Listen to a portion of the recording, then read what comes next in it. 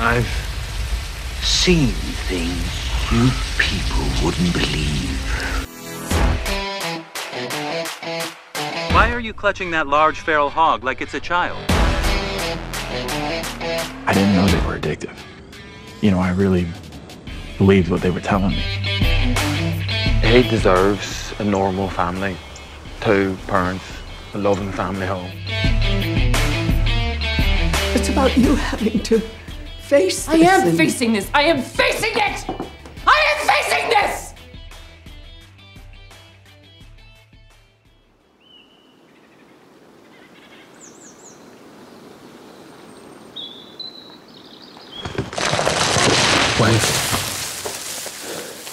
Wait.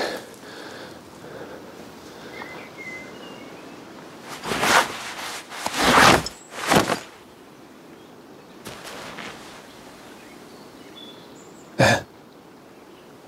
Now I'm ready. I'm ready now. All right, welcome back, everyone, to episode 96 of the Best Thing We've Seen podcast. My name is Flo. And I'm Gabe. How are you? You're back from the tunnel. I hope so. I tried some stuff right after we finished recording our last episode. I called you and was like, all right, I think I fixed it like 5 minutes after we stopped recording. That kind of fixed it, but now I tried it on another computer. It sounded bad once again. I deinstalled the fucking thing once again and then it worked again. I hope this is not temporary and you can listen to me in a crisp and clear quality, the way you're used to when hearing my voice. But yeah, funny if it went like worse throughout the show.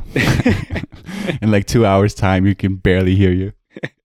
So we gotta hurry up, dude. Yeah. What's your number one?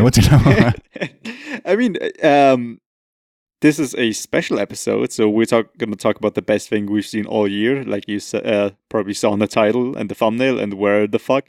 Which means there's a lot of stuff we've already talked about. So yes. This might go fast. Who knows? I doubt it. I mean, this is tradition around here. We can say this is probably the first reoccurring topic, right? We've done this last year, obviously. Every media outlet does it these days to current. Yeah. Well, yeah. Yeah, but we're going to talk about our favorite things of the year. Like, how were your last couple of weeks in terms of preparing for this? Did you watch everything you wanted to? Did you catch up on anything? Hardly. Last year, there was a couple of things that I tried to squeeze in, like Swallow and Bakuro. You watched Swallow? Did we talk about that? I think, very shortly. Okay. I am not sure if it was on my list, but I think we shortly talked about it when we came to the honorables. So I'm not 100% sure. Okay. This year, I barely did that. I had very little time. There's a movie that came out today. We're recording this on December 31st, right at the end of the year. Happy New Year. Yeah, happy New Year to everybody listening. Yeah.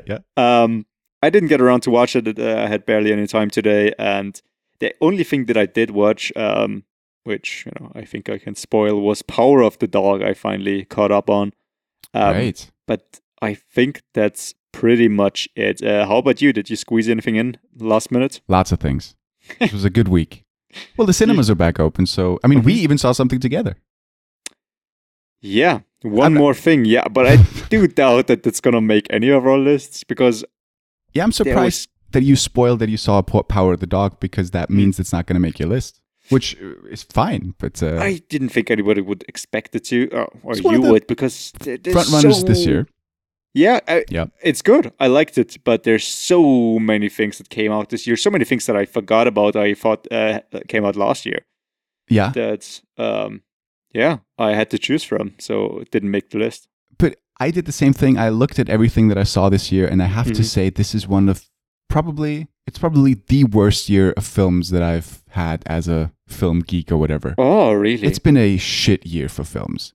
I'm not sure if it's like worse than last year. It is. For me, it is. Yeah. What was like our top 5 from last year? Well, we had you might be right because of the pandemics. A lot of things were like postponed. Yeah. Right. But you might be right. Last year because we had Normal People. That was I'm just remembering my one right now. You had 1917. Mm-hmm. But no, anything else? Yeah. Yeah. Last year was maybe equally as bad, but I looked through it and I discovered that I did not give a single film or show a 9 out of 10 this year. Oh, Yeah. I gave, I think, one single thing. But A 9. that's not a good year. That's, I mean, a lot of good 8s. A lot of good 8s. Okay. I'm surprised because I thought of 2 things right away that would be like a 9 or for you. But we'll get to those. I think We'll I get to gave a those. like to a couple of them on Letterboxd, but Right, that not doesn't a mean 9. anything to anyone, but yeah. because special movies that you liked especially much, you can give a like to, a little heart. I think I've won 9 on my list. I might have 2. Okay. But it's hard to say. I didn't compare all of them. I just saw what I did see, how I remembered them. Like I mentioned, it's been some time since I watched some of them. Yeah. A couple of months. How many things have you seen this year? Do you want to share that information? New things or like? Yeah, like 2021 things that were in contention for your end of the year list now. Like in contention, I think I wrote down 18. No, I mean I mean in contention just in terms of like it could be picked as in like the time frame. It came out in 2021. Oh, I don't know. Because I do have some 2020 things here technically that came out in like December in the US. Right. Those count as 2021 for us. Right. We've said this many times. Yeah. So I'm not sure about the list. How about you? Do you know an exact number? Yes. Well, I keep track of everything, and Yeah. it's been well. You too. You log everything on Letterboxd. Yes, but I know you keep a special list on your phone. I do have everything Well, I'm on going up. Letterboxd, and Yeah. according to the stats, out of the 209 things that I logged, Okay. Yeah. 46 came out in 2021, and like I mentioned, I watched a couple of things that technically Sure. count as 2020. Sometimes it's just the fucking festival dates, even though it came Sure. out in January everywhere. So yeah. Sure. I mean, it's difficult because so many films took a while to come over here.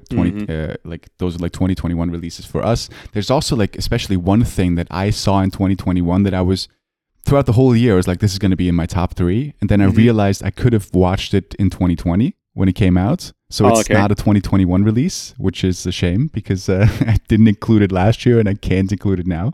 Oh, But would you want to mention it now? I'll do it later. Okay. In the honorables. But I've seen 94 2021 movies and specials this year. Jesus Christ. Yeah, I mean, if you include all of your 2020 releases, which are in my 94 as well. Yeah, I you're didn't closer. include all of the shows since I barely rate any of the shows because I think it's Sure. just impossible to rate a show.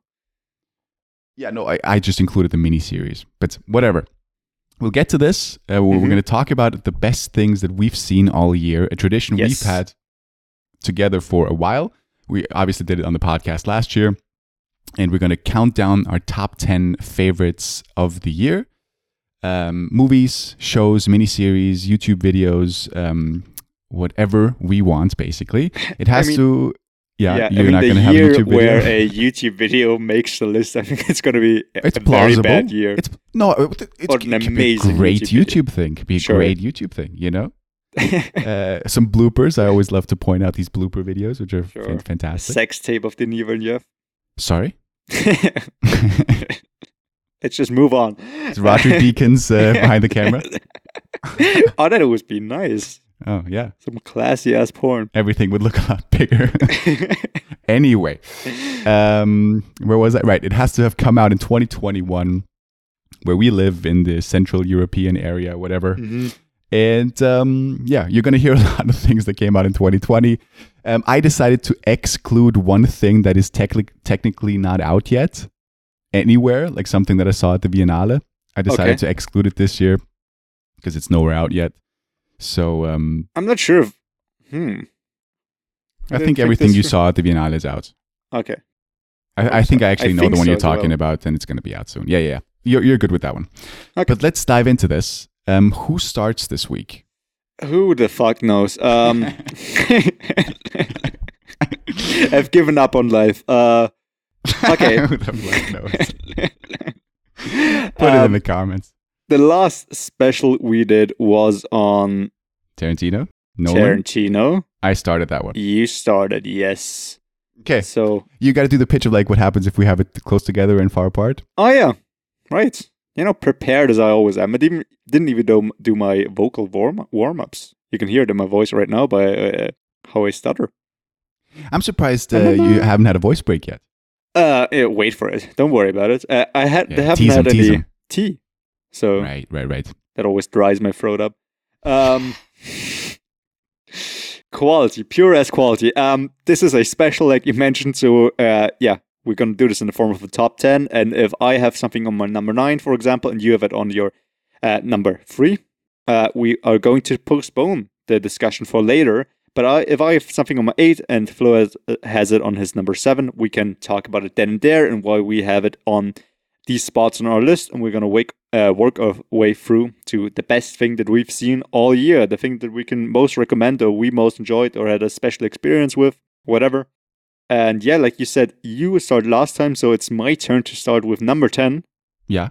And would you say, I'm sorry, but would you say this has been I said it was a shit year that might have been a bit overdoing it a little bit. I'm looking at the list now. I have 10 things which I'm somewhat content with, Mm-hmm. How about you? Like, you haven't mentioned this yet. How does it stack up in terms of other years for you?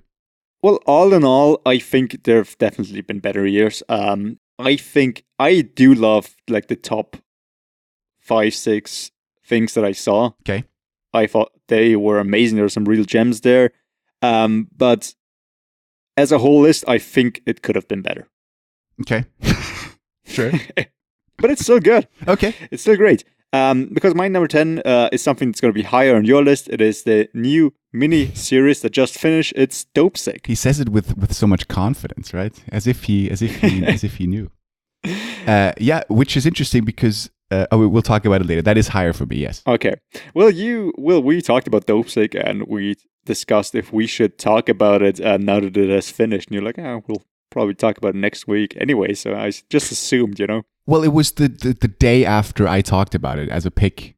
You told me that you started. After? No. I'm saying something different now. You told me that you also started watching it, and then you were like, I might mention it the next week, and then we forgot to do that. So now I'm like, instead of like talking about it like last week, let's just save the whole discussion for this week because it is going to make my list, and I assumed I'm excited for that because it is a thing that we haven't discussed yet properly. You just pitched it to me and to everybody listening, and it sounded amazing, and it was amazing.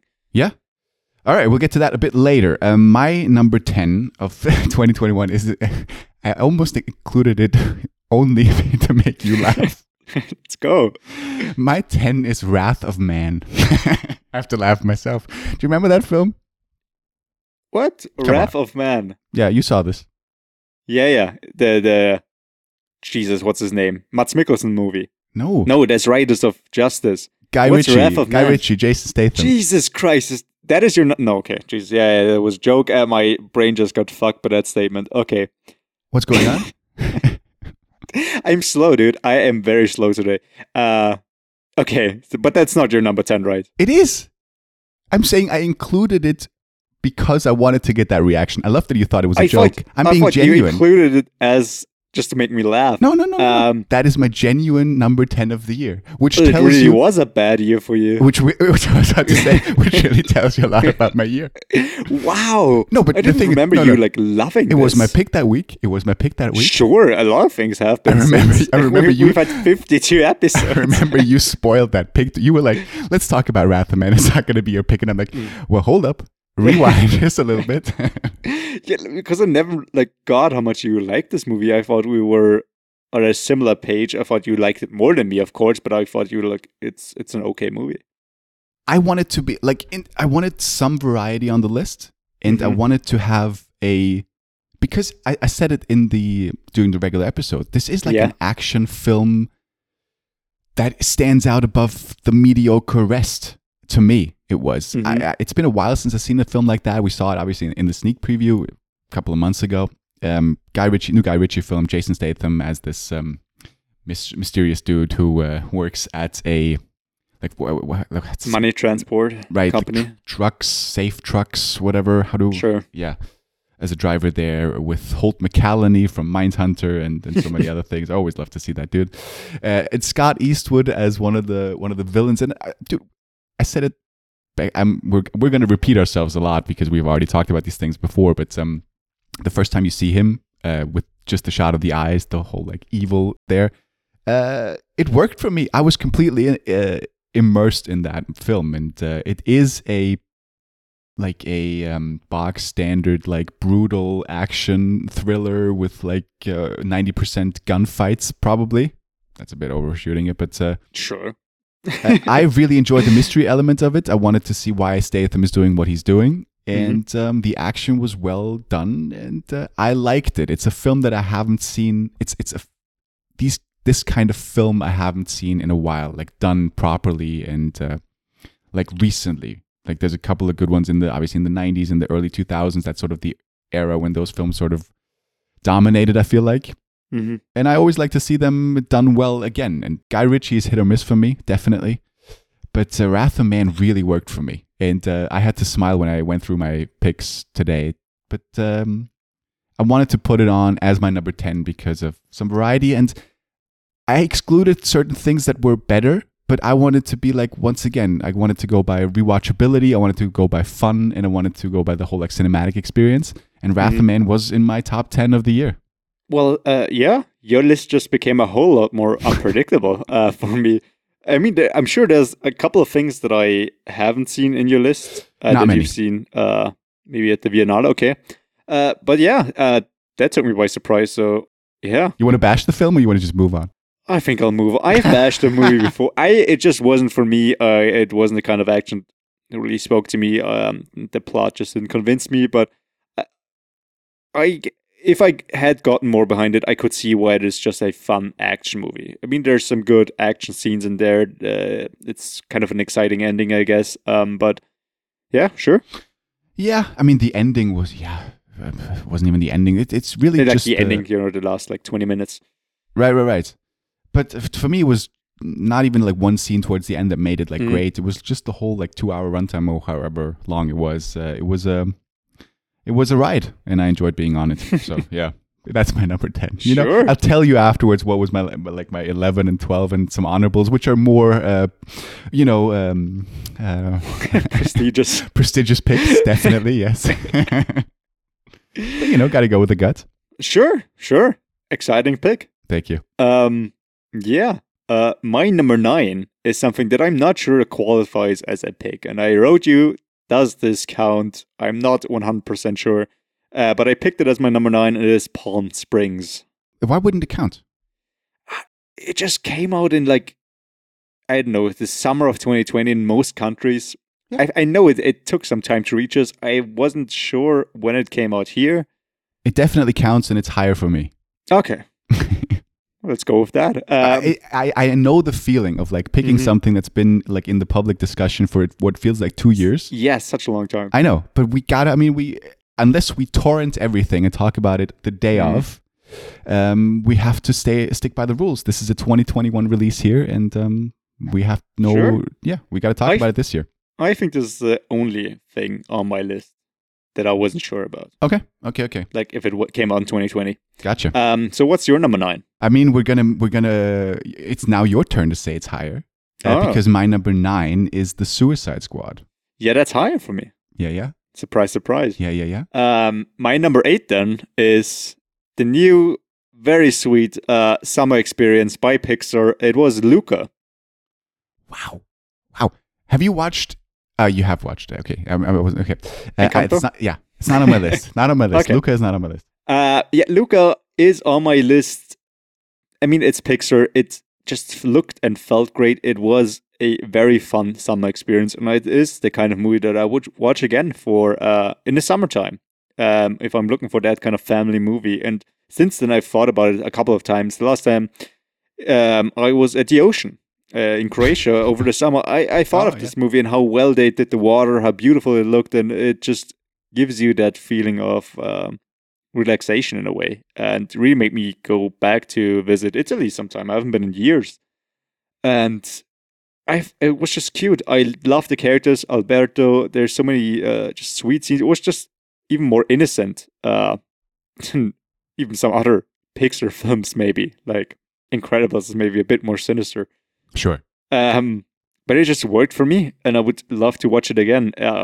I was excited when I heard about this movie that it was going to come out because it looked sweet, the whole mermaid thing, and it, classic fucking Pixar. And what I so much like about Luca and so many other Pixar films is just the voice cast is always great. They don't rely on fucking celebrities just coming in and doing every fucking voice like they're gonna do for a new Mario movie, which is just the most bizarre casting that I've seen. Well, Chris Pratt is supposed to have a good voice for it. Like he's supposed to. Dude, I'm not saying it. I know. I mean, Keegan Michael Key. Yeah. As Toad. Like what? I don't Seth know. Rogen as Donkey Kong, of course.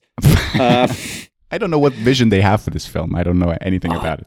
I mean, it's by Illumination, the guys that did like Despicable Me, and Minions, yeah, Minions, whatever. So I think they're just speaking to children and what's going to be fun, and just doing the safe bet because recognizable voices bring people to the seats. But what I enjoy about animation movies is that they're completely new characters. You can do with them whatever you want, and you don't just think of the actor the whole time. I think the best voice acting is the kind where you don't recognize the voice. Some big actors have done that, and they do have some, recognizable people in there, like the kid from It and others. But it just worked. Yeah, I agree. Pixar always they pick the voice that's most suited rather than like a celebrity that's just you're right. Exactly. I don't know if I want to like. I'm sorry if I steal your thunder, but is Encanto going to make your list? It is not. Okay. So you enjoyed Luca more than Encanto then, by that logic, obviously. I did. I don't know. Maybe we'll talk about Encanto next week. Okay, yeah. For you, I don't know, or how we're going to do this. Such a good point you bring up because I thought because I've watched many things this and last week in preparation for this, and I was like, maybe if we don't even mention some of them, like the one that we saw together, is not going to make either of our lists, so we can then maybe use it as a viable pick next week or whatever. Sure. I don't know how we're going to do this. If it's not going to be on the list, I mean, why not? I just mentioned Power of the Dog because I knew I wasn't going to bring it up because we already talked about it. So I thought it wouldn't be as interesting. So, sure. Yeah. But Encanto, I wasn't a biggest fan. I enjoyed Luca more than Encanto too. I really enjoyed Encanto, except for the ending, which was a bit too sudden. It was so obvious. Like, not even obvious, but too much for me. Okay. We'll save it for next week. So what's your number 8?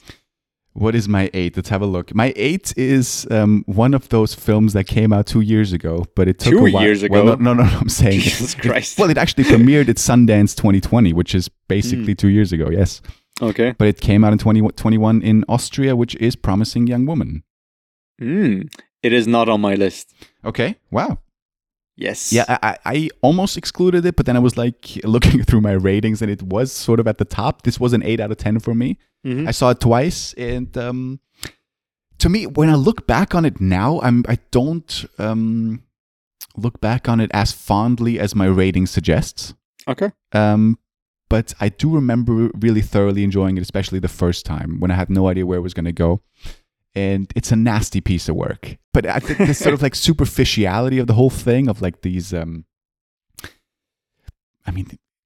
would you agree with that? That's like superficial. I couldn't really, it didn't feel like it was based in reality. This like over the top thing and this like whole like, she knows every move and, Yeah, kind of, but I actually expected it to be even more over the top from what little bits I saw from the trailer and whatever, because I thought it was more of a straight up revenge and horror thing, and it did have more of a grounded plot.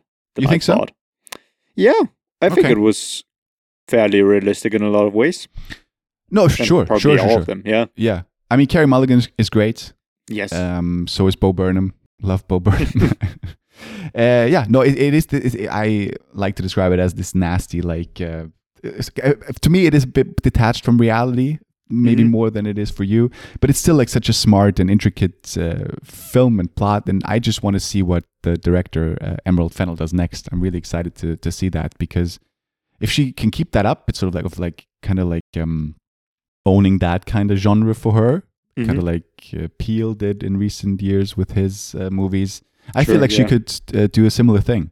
She's a really exciting writer and director, and I like Promising Young Woman. I mean, Great cast. Obviously, Carey Mulligan and Bo Burnham and Jennifer Coolidge and Max, what's his name? Greenfield. Greenfield. Yeah. Greenfield. Yeah.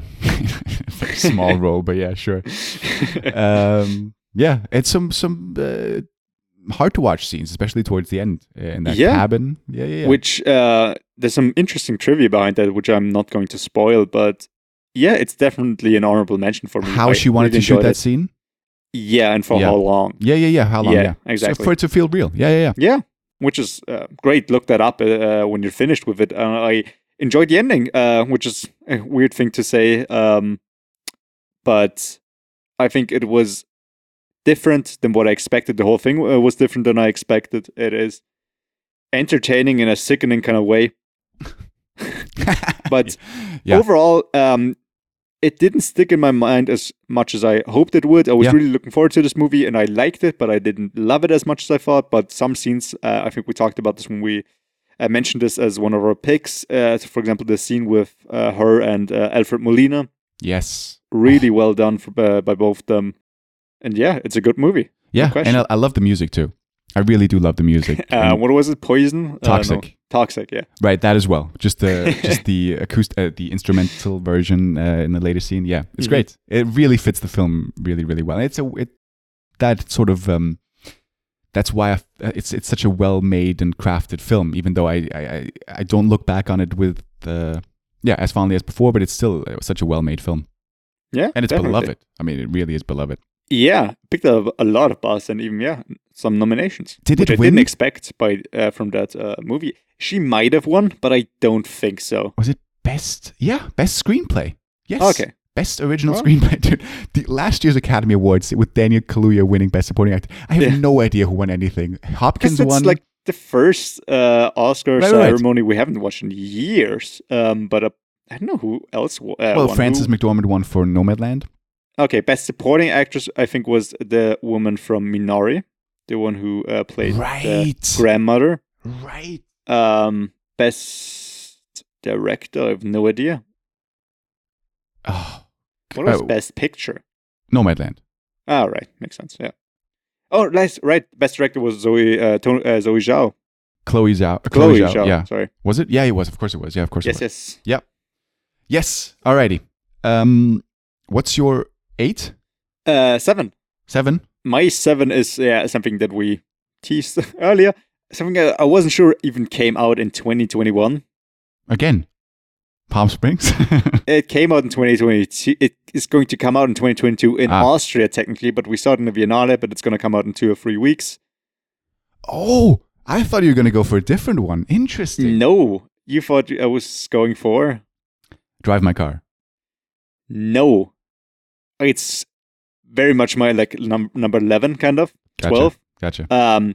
It even came out. It's screening at a couple of cinemas already. Yeah, that's why I'm saying it no, it's Spencer. Which has a screening on the 31st today, so it counts. Okay, I'm going to take it. Perfect. Yeah. I thought it was maybe already out because I kept seeing the posters in so many cinemas. No, it's going to be out in January, but here, it's been out for a while. Anyway, It definitely counts. So I'm going to take it. I'm going to take this over Drive My Car, which I think mentioned as my favorite film from the Biennale Festival. Okay. Because it just stuck in my mind way more. So many scenes, and I've just thought Kristen Stewart was just phenomenal. She was fantastic. As Princess Diana, and yeah, that's why I picked it. It just looked good. Maybe it's just because I've been confronted more with it in recent months, which make me think of it more. Who confronted it? No, well, some thugs in the street. Yo, you've seen Spencer, right? Amazing actor. Tell me you've seen it. But trailers and posters and whatever. Sure. And she was so good. And there's this scene which is also in the trailer where she's just running, through time, I suppose, with different costumes on. Yep. Which is just so well made. I love the scenes where she is caught by, I forgot his name, of course. Wormtail. Timothy Spall. Thank you, Timothy Spall. Poor man, fantastic actor, but he's always going to be Wormtail from Harry Potter to me. Where he catches her in the kitchen, where she just stuffs food in her mouth. due to her being what's it? Is it anorexic or Yeah, one of them. Yeah, the other one. Yeah. Once again, we know what the fuck we're talking about. I mean, bulimic. Yeah, but I haven't looked up which one it was afterwards. I remember us talking about this on the regular episode. Right. I think it's bulimia. Yeah. Then she kind of eats so much in the night when nobody sees her, and those scenes and just them being her being confronted by that, it's just so well done, and I do think she kind of deserves the best leading actress award for that. Yeah. She's a fantastic. We've talked about Kristen Stewart in our special, of course, a couple of months earlier, and we professed our love for her. And I think this is just the fucking epitome of her acting so far. It's her most grown-up performance, I feel like. Yeah, it's her most like sophisticated performance. Sure. Sure. I'm speaking out of my ass, obviously, but I stand by that. Sure. Yeah. She's great. What I want to say is I agree. But it's not on your list, right? It's not on my list, no. Right. It's not. Okay. Because it comes out in 2022, so I excluded it for that reason. Oh, of course. Yeah. Doing everything by the book. Yeah. So then what is your number 7? So I asked you if you caught up on all the things you wanted to see. Because so many things came out. We missed things. In the last week, so many things came out. Yes. One of those things made my list. Oh, okay. And that is Titan. Right, which we want to watch together, but never then managed to. Right. I mean, it's been out, I don't even know how long here. Then it was lockdown number 25, so we couldn't see it. The beginning of November, I think. Or when was the Biennale? I think it came out like a week after. End of October? Early November? Yeah, I think it came out in early November then, yeah. You're right. Right after that, yeah. And now you haven't seen this, so I'm going to stay vague. Okay. I will. I mean, we're not doing spoilers anyway on anything. But Titan, the new film by Julia Ducournau, who did Raw, which was, I think, in both of our top 3 horror films of the 21st century. Yes, something fantastic like that. Movie. Yeah. And this is her follow-up. And honestly, dude, I'm struggling to give you the plot for this because it's so fucked up and weird and bizarre and so layered and everything. But basically what it's about a girl who at a young age is in a car accident and has to like, she gets like a piece of titanium implanted into her skull okay. to sort of reconstruct the skull. That's how we meet the main character. I think her name is Alexia. Let me look that up really quickly because it's funny because she used the same names for 2 women in the film as in Raw, as in the 2 leads in Raw. They're both called Alexia and Justine. Oh, okay. And Alexia is played by, mispronunciation, sorry, Agathe Roussel. Agathe Roussel. And Justine is played by the same girl, actress, woman who plays the main actress in Raw. So she's reoccurring her Justine role, which is a completely different character, Garance Marillier. But anyway, we get to meet Alexia at an early age, and she has that accident, and then it's like a cut, and we're like probably 20 years later, and she's like a dancer at like car shows, and it starts out with this incredible one shot of like tracking throughout the whole like expo where all the cars are, and like all the stripper dancers are like just like contorting on the cars, you know? But it's a great shot, like technically, it's really beautiful. And what happens after that is that she sort of gets, she has many fans and has one weird encounter, and sort of during that encounter, she kills one fan because he's getting too close. Oh, okay. And what happens then is she's basically, dude, me with plot, dude. It's her being on the run basically, because this is not, isn't the last murder that she partakes in. Okay. So there's a few more follow on that because she has this weird longing for metal as well, which is a weird aspect of it. What? So yeah. I was going to ask you if it's going to be in the same vein as Raw, and it sounds quite similar. It similar is in that, body horror at its best, I would say. And that's sort of similar to Raw. Yes, it has very, very graphic and gruesome and brutal scenes. People have fainted during this film. Fainted? Yeah, fainted, For fuck's left. sake. Yeah. So I What was is even this, the more 70s? intrigued. But No, we're I over can, that. I can understand why in certain Sure, but scenes. we're like it's- the Saw generation, you know? No, I'm not saying that people our age have fainted. Maybe it's some, I don't know, younger or older people. I don't know. Sure. But so the film is very much split up into two parts. The first part is that part, and then there's a second part where I'm going to stay vague, absolutely, but she's on the run, which I said. She's on the run, and she's sort of like hiding her identity, and she's sort of like taping herself up to look like a man, for her not to be able to be found. Sure, yeah. And she meets someone who. The last thing I'll say, and then I'm done with plot. The reason why she dresses up as a boy is because there was a missing poster of a kid who went missing, and she sort of beats herself up and makes herself look like that boy now all these years later, and pretends to be that boy. Okay. For the father of the boy to take her under. So Jesus Christ. this is, and that's not even right. That's just a setup. That is Dude, genuinely just a setup. I want to watch this movie so much. I mean, you just have to tell me, mutilation and people fainting and Right. pretending to be kidnapped boys, and I'm all in, Dude, I could tell you so much more. I mean, that longing for metal, right? She, in one of the first scenes, she's really attracted to cars. Of course. Really attracted to cars. Okay. I think I can imagine. Yeah. Like Kurt Russell in Death Proof. Yeah, even more so.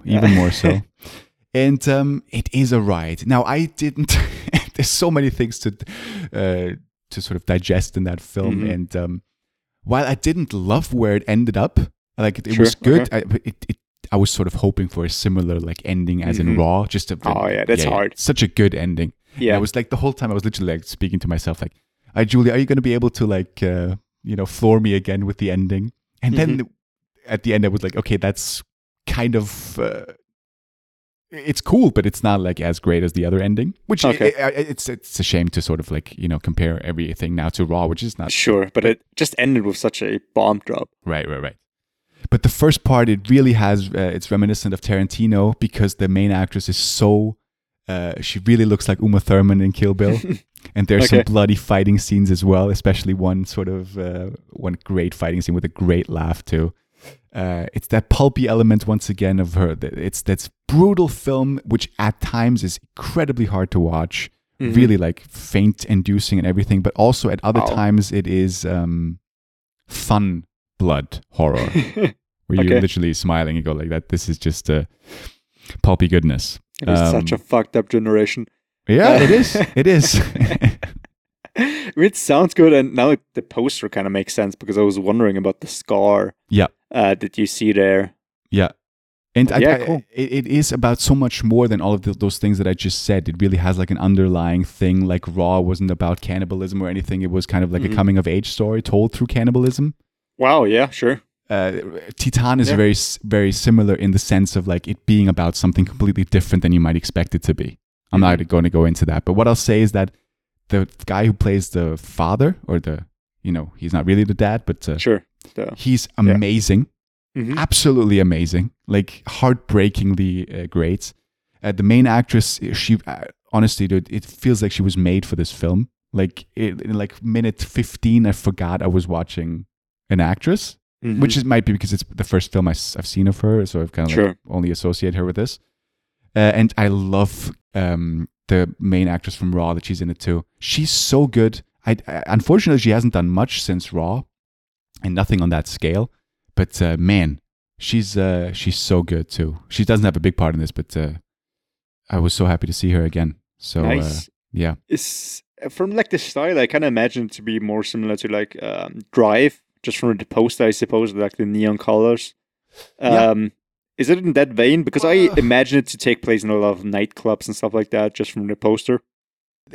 Just the opening scene, like that of her, like of you getting introduced to that world of that car show that she works at. That's very You could compare that to Drive for sure. Okay. But it really feels like two different films in a good way, because the second half is really about something completely different than the first. Even though it obviously, there is a red herring going through it, but I'm not going to give that away. And yeah, I mean, man, oh man, what a fucked up film. And I wanted to include it because I've seen many films, like I've excluded films that might have been better than Titan, but there are films that you watch and you're enthralled by them and you'll kind of like appreciate them for what they're trying to be, much more than they maybe achieve. But this is just, she's such a great director, Julia Ducournau, from just the two films that I've seen. And when I started watching it, I was like, this could be one of the best of the year. It kind of lost me towards the end just a little bit. Oh, okay. But it's still so worth a watch. So yeah, it's one hell of a film, man. Dude, I love this. Nice. Yeah.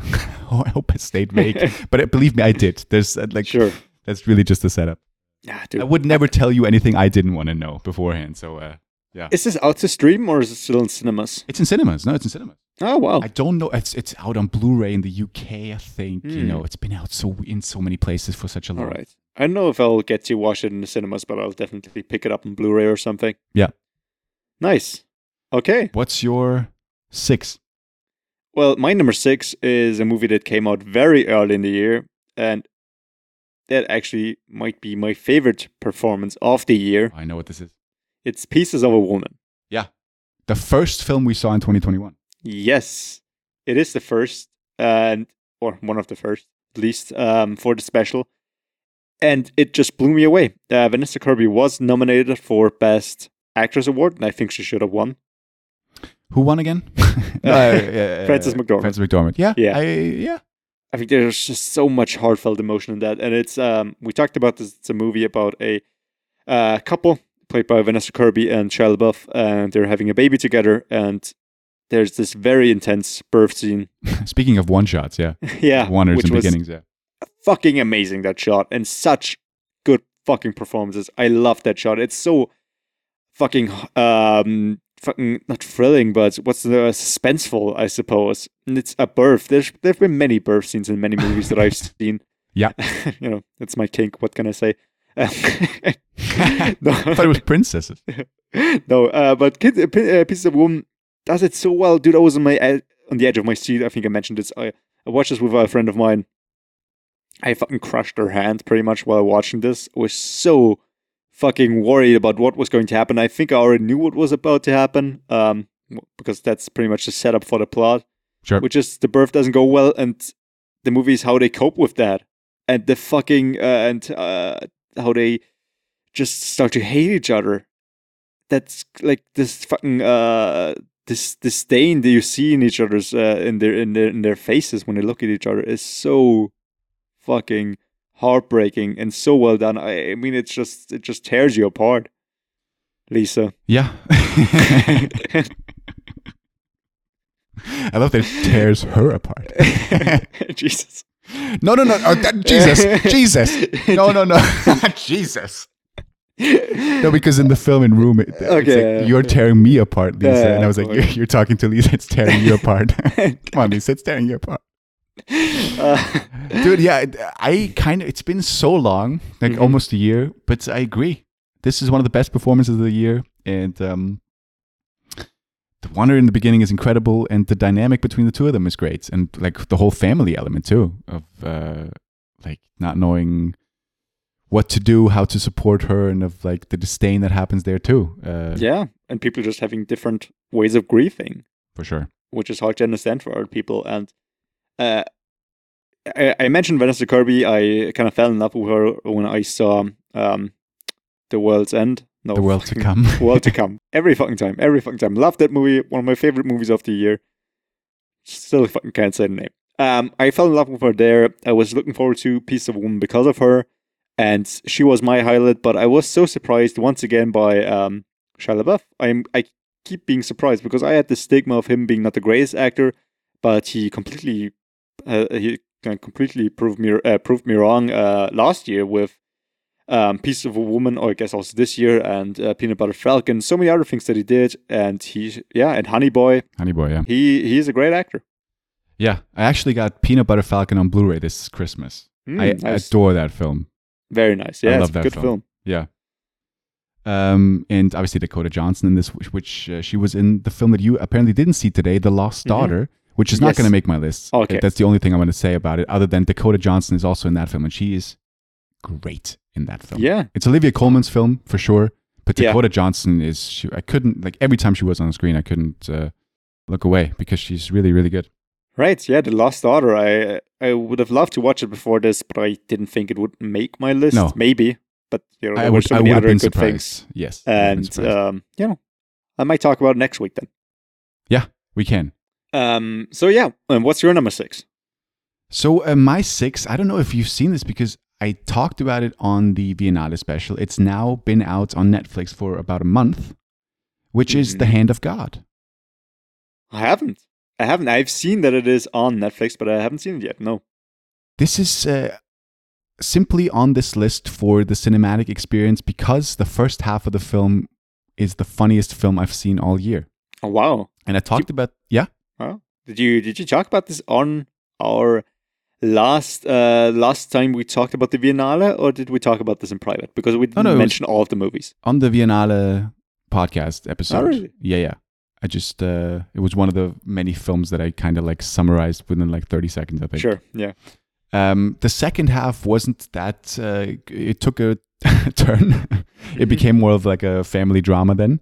Because it's Paolo Sorrentino who did like Youth and The Great Beauty. And this is his latest film where he sort of like,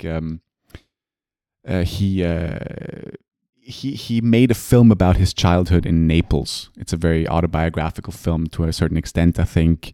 That was at a time when Diego Maradona was playing for Naples, and it was at a time when he was the biggest thing. And it's kind of it doesn't have anything to do with football really. It's just about the time in Naples when that happened, and it is about a guy coming of age, an Italian actor who looks very much like Timothée Chalamet in a film that is very similar to Call Me by Your Name.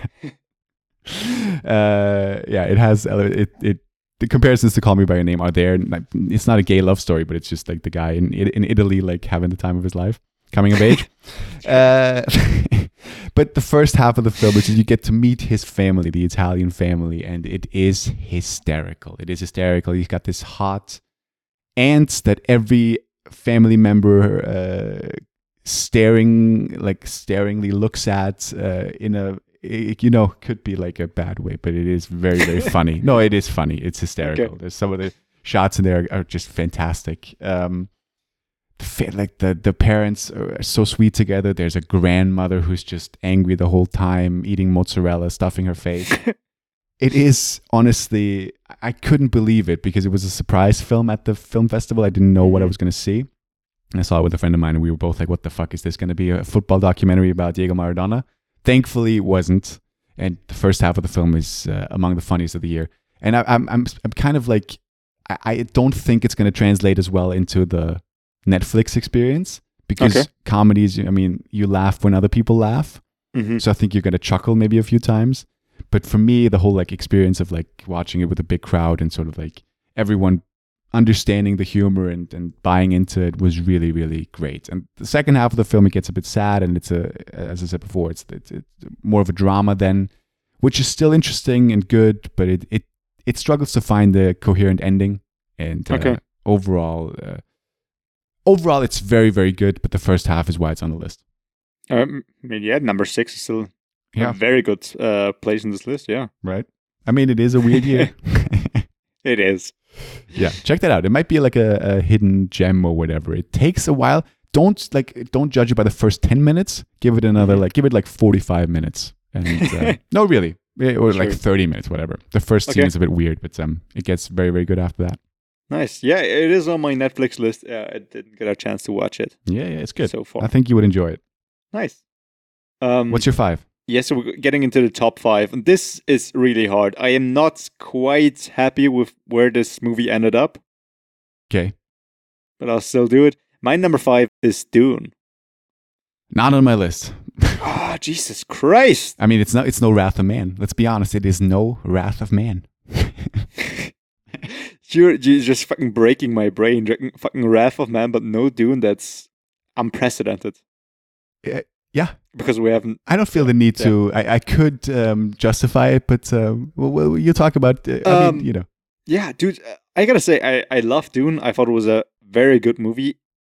But the reason why it's only my number 5, even though I enjoyed it so fucking much, I enjoy Denis Villeneuve, is because it is not a finished movie, in my opinion. Yeah. It's like the first half of an epic.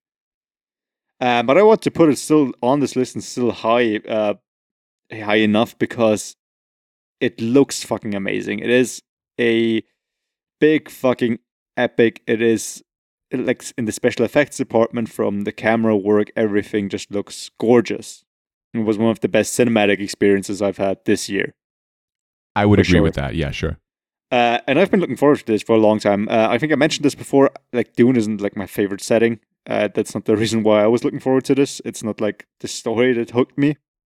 Although it has some great plot scenes, like the box of fucking pain or whatever it's called. Sure. Yeah, which is pretty much the scene this movie was also promoted with. And yeah, I think everybody's heard it by now. It had a big promotion, which is good since a lot of other Denis Villeneuve movies haven't, such as Blade Runner, which should have done way better at the box office than it has. But you know, it was still critically beloved, and I think this movie is too. And I think this has gotten a bit more attention than Blade Runner. Yeah, it's definitely more successful. I mean, that's why they're already doing the second one, or it's like been confirmed that they're going to do it. Yeah, which I'm glad about. Yeah, sure. Get some recognition, and yeah, it just felt good to watch this movie. And I'm so looking forward to the second one. There wasn't enough. Help me out, Zendaya or Zendaya? Zendaya, very good. Wasn't enough Zendaya in there, but I hope that's going to be made up in the second part. I'm sure it will be. Yeah, I mean, the cast was phenomenal. I'm going to fucking stop using the word fantastic. Yeah, fantastic. But nobody had like a performance like Vanessa Kirby in Pieces of a Woman, for example, which is hard to do. If you got this big star-studded cast, I'm sure it's hard to focus on one character and really flesh that out and just focus on that actor, you know, giving a big performance, since there's so many people there. There's so many things to keep track of. I think Rebecca Ferguson comes closest to that. I said that on the regular episode. And she was fantastic. She's my favorite part of the film. Good. Yeah. Yeah, I also love the matriarch, whatever, who does like the test with Timothée Chalamet. I thought she was really good. Charlotte Rampling. Yes, I think so. Yeah. Maybe. I don't know. Just gonna go ahead and say yes. Sure, I think that's Charlotte Rampling. Yeah, she's great. Right. Yeah. So yeah, there are a lot of things to like. I recently watched like a video of people, reacting to VFX effects. Yeah. YouTube channel talking about Dune effects, comparing it to the older one, which did some amazing things as well. Since they didn't have the technology, of course, this was before they had computer effects, which is crazy to think about when you watch that movie. Like everyone was done practically. The Lynch version, yeah. Yes, like even like the armor that they have that looks like polygons. It's apparently hand drawn on there. Yeah. I mean, frame by frame. Yeah. Which is, I mean, it still looks like shit. But yeah, it does. I didn't want to say it. It's an achievement. So impressive. But yeah. Oh, it's like the models they did for that. But that's not the Dune I'm talking about here. Yeah. But yeah, it was a big fucking feast for the eyes and ears, and even sometimes the ass when the chair started vibrating. Sorry. Yeah. Which is why it's my number 5. It had to be in there. Yeah. It was a big experience.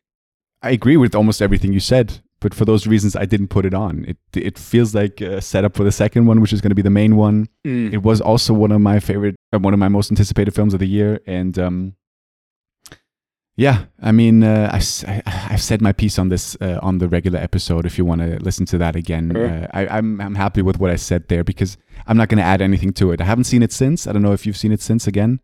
I would have liked to, but I didn't find time. Yeah, I'm now like, it's been months, and I'm kind of like interested in watching it now again, more than I was like a week after. It would be cool if there's like a double feature when this comes out to show both. 6 hours. Probably like in the second week, or like in the cinemas where I don't want to watch Dune because I want to watch this like the first or second day in IMAX, and I think they're just going to show the movie on its own. Yeah. And I mean, Villeneuve is going to do something else too. Recently, there was a new project. I forgot what it was called now. I don't know what the schedule is. No, it was something else, like just in development now. I unfortunately forgot what it was. But I want to see him do the second Dune, of course, because it's his, favorite book or whatever. And he's got so much more story to tell. And there's no one else that wanted to see Helm, the second one. But I also want to see him go back to other films. So, yeah. But he's got to see this through. No, for sure. Otherwise, this would feel kind of empty. For sure. It's going to be interesting to see if he does like the other project now first and then Dune after, I think. I'm not sure. It's going to be like on a lower scale. I think so, yes. Okay. I think so. Yeah, cool. But Dune, I mean, Chalamet's great. And I mean, so many great actors. And as you said, Brolin, Bardem. I really liked also Skarsgård. I thought he was just so fucking menacing. He was so good. Yeah, he was. Visually, it's one of the most beautiful films of the year. Yeah. Yeah. Right. So what's your number 5? My 5 could be your 5, could be your 1, is Spider-Man No Way Home. Well, it's my number 4. Okay, look at that. Is that the first? No, it's not the first. We've had so many same ones yet. We just haven't talked about it yet. Palm Springs, yeah. Yeah. I mean, we talked about this, what was it, 2 weeks ago? Think so. Must be. Yeah. What else is there to say? I mean...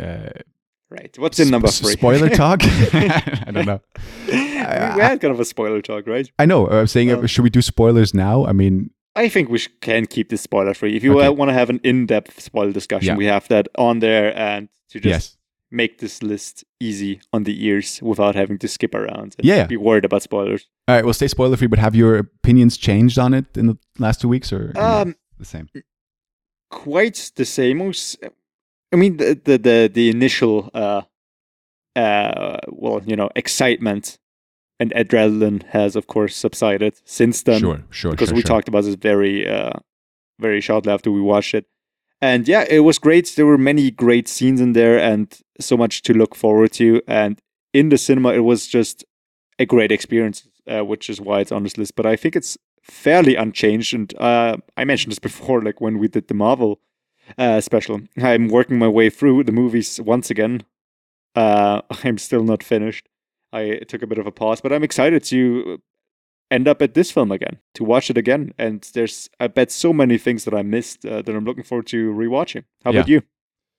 No, it's. I think it's grown on me, but not for reasons like I don't I still have the same issues with it. Like the ones that I mentioned on the regular episode, but they still somehow pulled it off. You know, it's so weird. I just looked at my 4 and 3, and I was like, how are those films before higher in my list than No Way Home?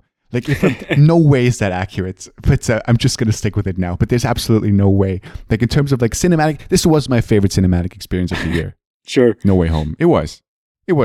Yeah. For sure. It was great. So, yeah. I don't. Maybe I'm going to argue that 4 and 3 are better films now, but honestly, that No Way Home should be 3.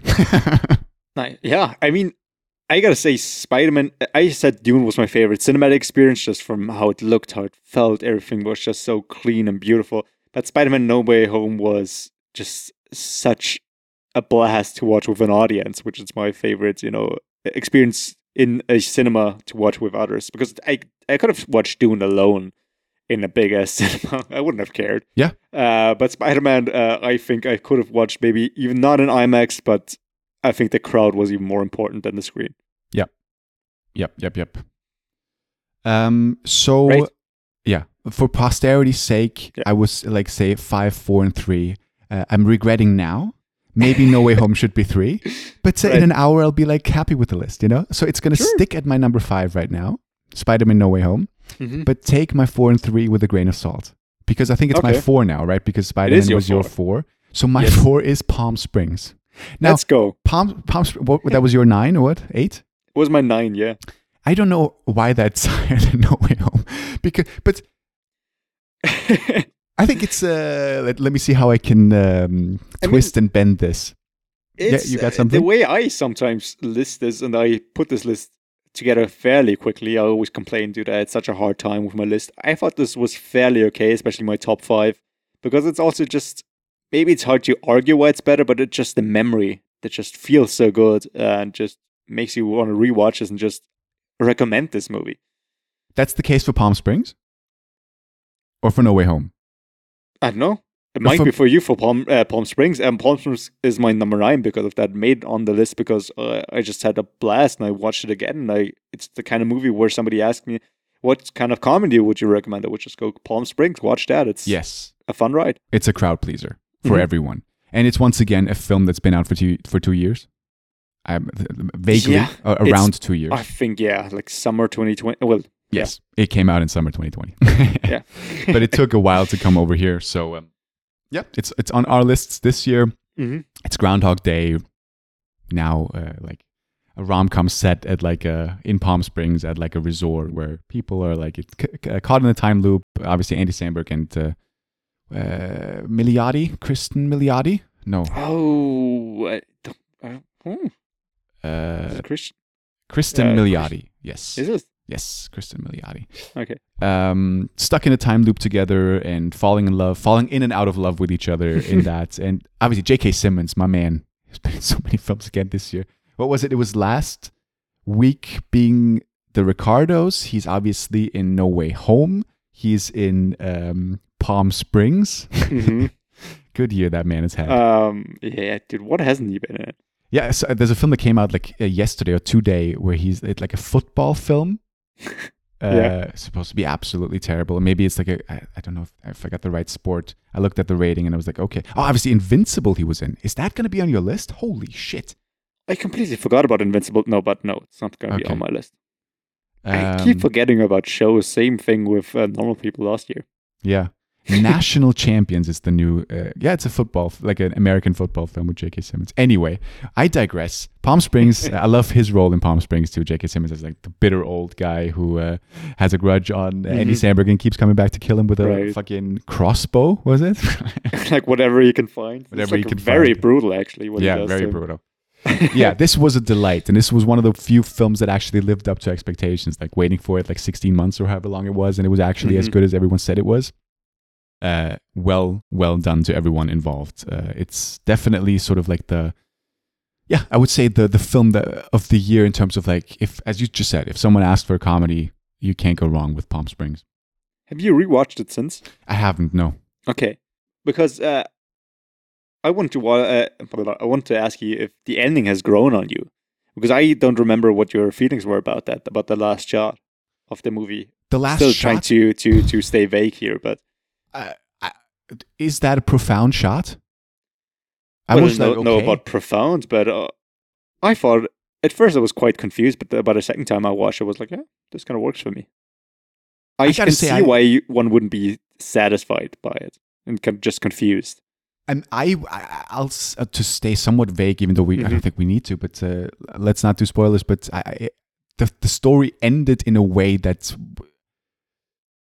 didn't blow me away. Mm-hmm. You know, it's just like, okay, they went down that route, and then the last shot was just like, I mean, I would say that the reveal is before the last shot, right? Mm-hmm. So the last shot was just like, okay, yeah, sort of like, okay, that's I guess where it ends now. I didn't love it, I didn't hate it. Sure. Yep. Right. What's your 3? Top 3. That's tough. I really like my top 3. 3 really good things. My number 3 is a movie that I think is not gonna make your list. Okay. But hey, go ahead and surprise me. It's Green Knight. Yeah. I was expecting it to be on your list. It's not on my list now. Green Knight, the reason it is on my list in the top 3, it's, I think, probably the movie on this list that stayed in my mind the most. There's so many scenes that I kept thinking about going over in my head.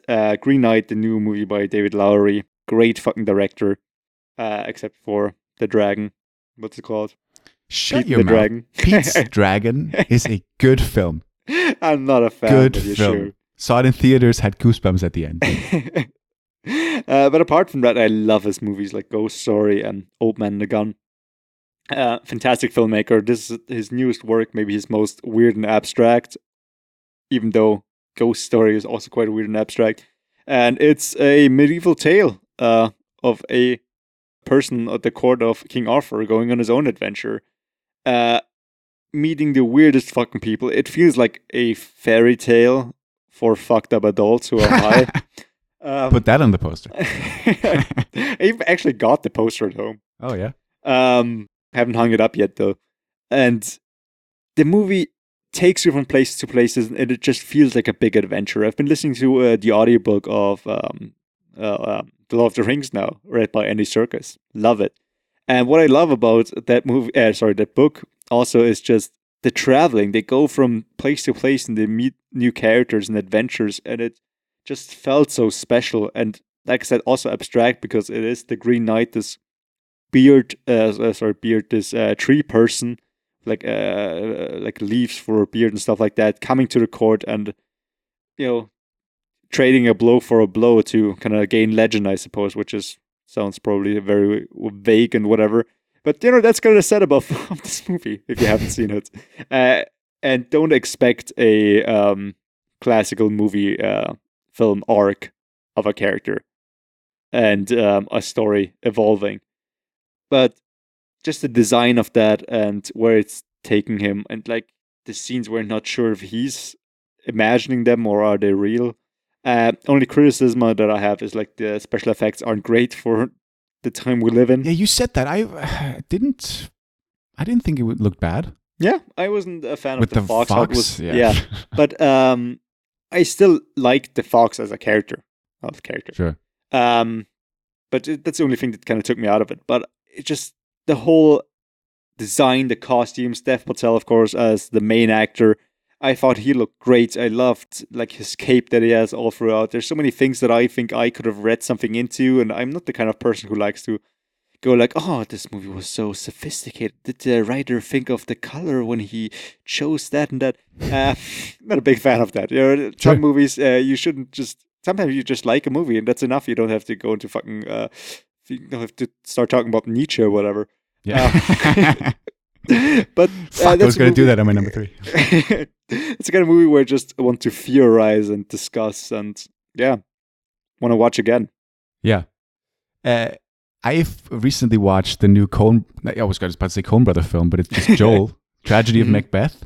It looks like it's literally reminded me so much of The Green Knight. So just in terms of the way it was shot, the cinematography. Interesting. If you loved the way Green Knight looks, you would really thoroughly enjoy the Tragedy of Macbeth. That's out yet? Yeah. Dude, didn't even realize that. Nice, okay. It's visually gorgeous. Like really reminiscent of Green Knight. So was Macbeth with Michael Fassbender. True. It was just a bit of a drag if you're not big into Dude, I am not big into Shakespeare. it. I said it's like watching Tragedy of Macbeth, it's like watching a foreign film without subtitles. Dude, I had no fucking clue what was going on. Oh, okay. No fucking clue. I watched it with a friend and we were literally like, after that, we opened up the Wikipedia page and sort of went through the whole Macbeth story to go like, that's what that meant. That's what that meant. Literally like not being able to understand the language. But sure, that's me being ignorant, Right. I mean, Green Knight, it's good. Yeah. It's just not that for me, but I've said that before. It's a beautifully looking film. But I'm sure it's not a movie for everyone, but I think, it's like a fine wine. Yeah. And it just keeps getting better in my mind. Have you watched it again? No, I haven't. But it keeps getting better. Keeps getting better. Well, just when I think about certain scenes. Sure. Might just be my memory playing tricks on me because I have a notoriously great memory. Absolutely. Everybody knows. Absolutely. But I'm definitely going to buy this in Blu-ray and rewatch it with maybe somebody who hasn't seen it, although that might be risky because I don't want to sit next to somebody who just keeps like, all right, when is this going to be over? This was fine. Thank you so much for having me over. Look forward to the next one. Yeah, so I might just watch it alone with a beer or something. Yeah. But yeah. I mean, what's yours? My 3. Yeah. Seeing as your memory is this great, I'm sure you remember my favorite animated movie of the year, which, Luca. I had it last year too, where Onward ended up being, I think it was my 3, which looking back on it, it's kind of weird, but gotta be honest, man. Sure. With the lists as well this year, it being a weird list, and I wasn't that, nothing really blew me away, except maybe one thing. My 3 is The Mitchells versus the Machines. I stand by that. I stand by that. I said it on the regular episode too. I thoroughly love that film. I was so surprised you didn't like it. To find this on the list, but in your top 3, I'm surprised by that. Yeah, it's one of the few films that sort of almost cracked the 9s for me. And it's like nice. But you know, I'm not sitting here and go like, man, I can't wait to rewatch Mitchells versus the Machines. It's just for me, animated movies. It was like Onward. I watched it and I thought it was almost perfect, but it doesn't have a huge rewatch value to me. Sure. And I can't even like. I was so surprised. Yeah, still above like Spider-Man. When you said you weren't sure about your top 3, I didn't expect that movie, but sure, right. Why not? But I said it right. It's on record. Like 5. I was like, I don't know why those 2 ended up being for No Way Home. Sure. But I would argue, and I'm going to stand by this now. I think The Mitchells versus the Machines is a better film than No Way Home, but it is obviously less enjoyable. Wow. I Okay, sure. So. I had my issues with No Way Home. I had my issues with it. Sure. But, I mean, I loved it, you know? It's the minute details here. But Mitchells versus the Machines, I mean, Olivia Colman once again as the villain of the robots that, like, the main, like, the phone that, the robot apocalypse is happening and what family can save the world. It's the Mitchells on a road trip to the college that they're going to send their daughter to. And during that road trip, the robot apocalypse happens and they have to save the world. And I got to be honest with you, man, this... can't remember much about it. Look, I love that. Like, you're just blowing your lips like, fuck it. Yeah, absolutely. I'm not going to sit here and go like, oh, do you remember that great scene? I looked through certain scenes on it on YouTube like a couple of hours ago to sort of refresh in the mind. Sure. What I did remember was that it's a visually gorgeous film. I love the animation style of this film. Really thoroughly, like towards the end as well, in that fight where there's this great entrance of I think is it Maya Rudolph who voices the mother of her character. Great entrance and great fight at the end. I love the little brother who's like obsessed with dinosaurs. I love the filmmaking aspect of the whole thing, of like obviously the main character, the girl wanting to be a filmmaker and sort of documenting the whole road trip along the way. It really worked for me. It was a sweet family dynamic set in a obviously challenging circumstance, and it doesn't do anything special. It has the same cheesy elements to it. It has the same predictable elements to it of the father like wanting the best for his daughter, and in doing that sort of like he's the embarrassing dad, but he's the lovable dad, and you know where it's going, but for whatever reasons it really worked for me. Sure. And I'll say it for the 4th time. I was really surprised that you didn't enjoy it as much as I did, because you're the animated guy or animation guy. And I don't know, for whatever reason, we're completely different. Like this was by far my favorite animation film of the year, and it didn't really work for you. I think I'm just a natural born hipster. If but everybody likes into it, no? like something else. Everyone likes Luca. Everyone likes the Green Knights. Yeah, sure. No, I don't know. There's so many things that just didn't work for me. Like the scenes you talked about, some of them just, I gotta say, first of all, I forgot most of the movie already, which just kind of speaks for how much I enjoyed it. Like you said, like the entrance at the end by Maya Rudolph, it was so over the top. I just found it quite predictable in a way. I think it's also the problem if you start out with a movie, it was quite hyped, it was supposed to be quite good, and I just didn't like it as much. And at some point, there's just this switch that flicks in my brain where I'm go like, all right, I just hate this now, and I'm gonna pick apart everything that I don't like about it. And I'm like, okay, they did this, I'm sure they're gonna do something like that. And I'm like, okay, of course I was right. Which is just too bad, because there are movies like Luca that are quite predictable as well, but I enjoyed them so much that I didn't think about it. Yeah. There's so many movies where you can watch with somebody and I bet that happens later, because that's of course that's gonna happen. And when they say it, I'm like, yeah, of course it's gonna happen. So please don't say that, because I'm just so in it in the moment that I don't think about the thing that they tease. If they talk about, I don't know, that character has gone missing for such a long time, of course he's gonna come up later. They don't just mention that for fun. Sure, it's gonna play a role in the movie. But in the moment, I'm just so into it that I don't care. But in a movie where I don't know, don't like it for some reason, I'm like, oh, okay, this is going to come up any second. This is going to come up. There it is. Of course it is there. I don't know what it is. I know it's probably a bad habit. But I do the same thing. Yeah. It's so subjective. I do it on other films that you enjoy. Sure. You know, it is just the kind of mood you're in at the time when you watch it. Of course, yeah. For whatever reason, this one really, really worked for me. And I'm glad, yeah. Yeah. It's beloved. I can't say I'm right about this because so many people love it and they have good arguments. I just can't agree with them for some reason, but it does look very cool. The style that Sony Animation has is quite unique and I'm glad they have it. Yeah. So cartoony. What's your number 2? My number 2 is something that we talked about very recently. It's Nowhere Special. First of all, I know you're 1, but then again, I didn't expect Nowhere Special. I thought about it. Wow, that is your number 2 of the year. I actually said I have one thing that I rated 9 out of 10. I'm sorry, I have 2. This is the second one. Wow. Did you bump that up? From where?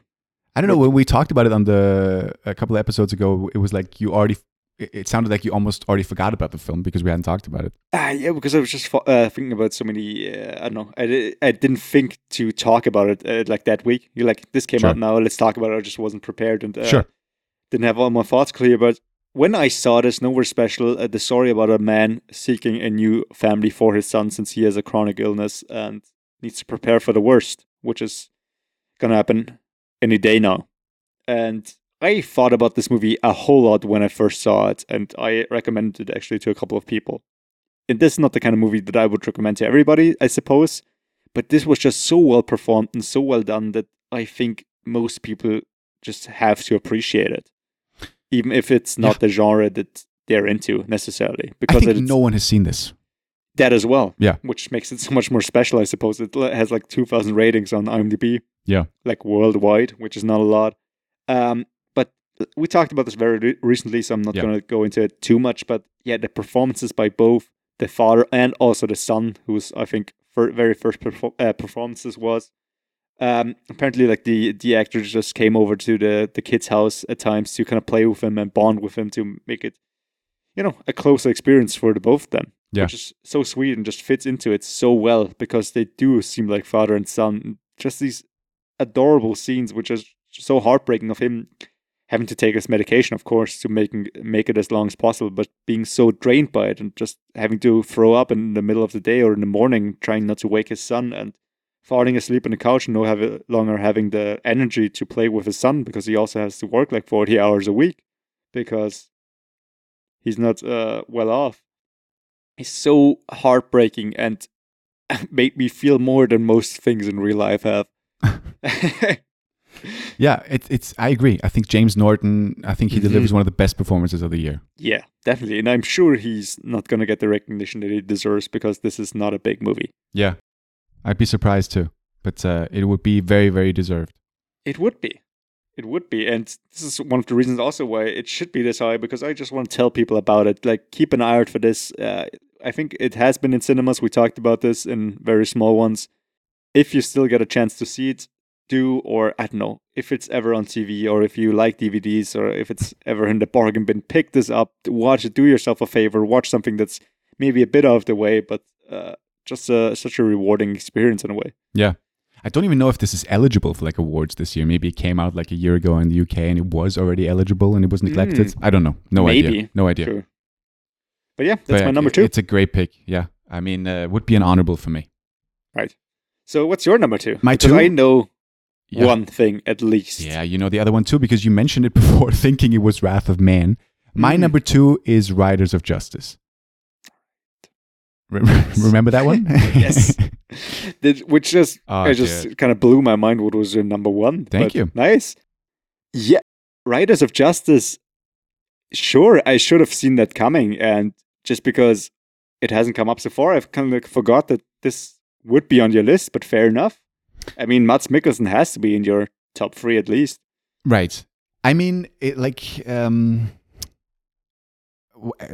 the top 10 list of like it was for me it was clear what my top 2 were going to be. Those were like the only 2 that were set during the making of this list, right? Which once again speaks for the year in terms of films. But I actually also knew the order. My 1 was set in stone. So so was my 2. Riders of Justice, it is hysterical to me. It is the humor that I like. It has all of the actors from all of those Anders Thomas Jensen films that I enjoy so much. Mads Mikkelsen at the core of it, one of my favorite actors of all time. You've watched it since as well. I think you enjoyed it as well. dark comedy of like a revenge story of Mads Mikkelsen trying to figure out what the hell happened to his wife. Yeah.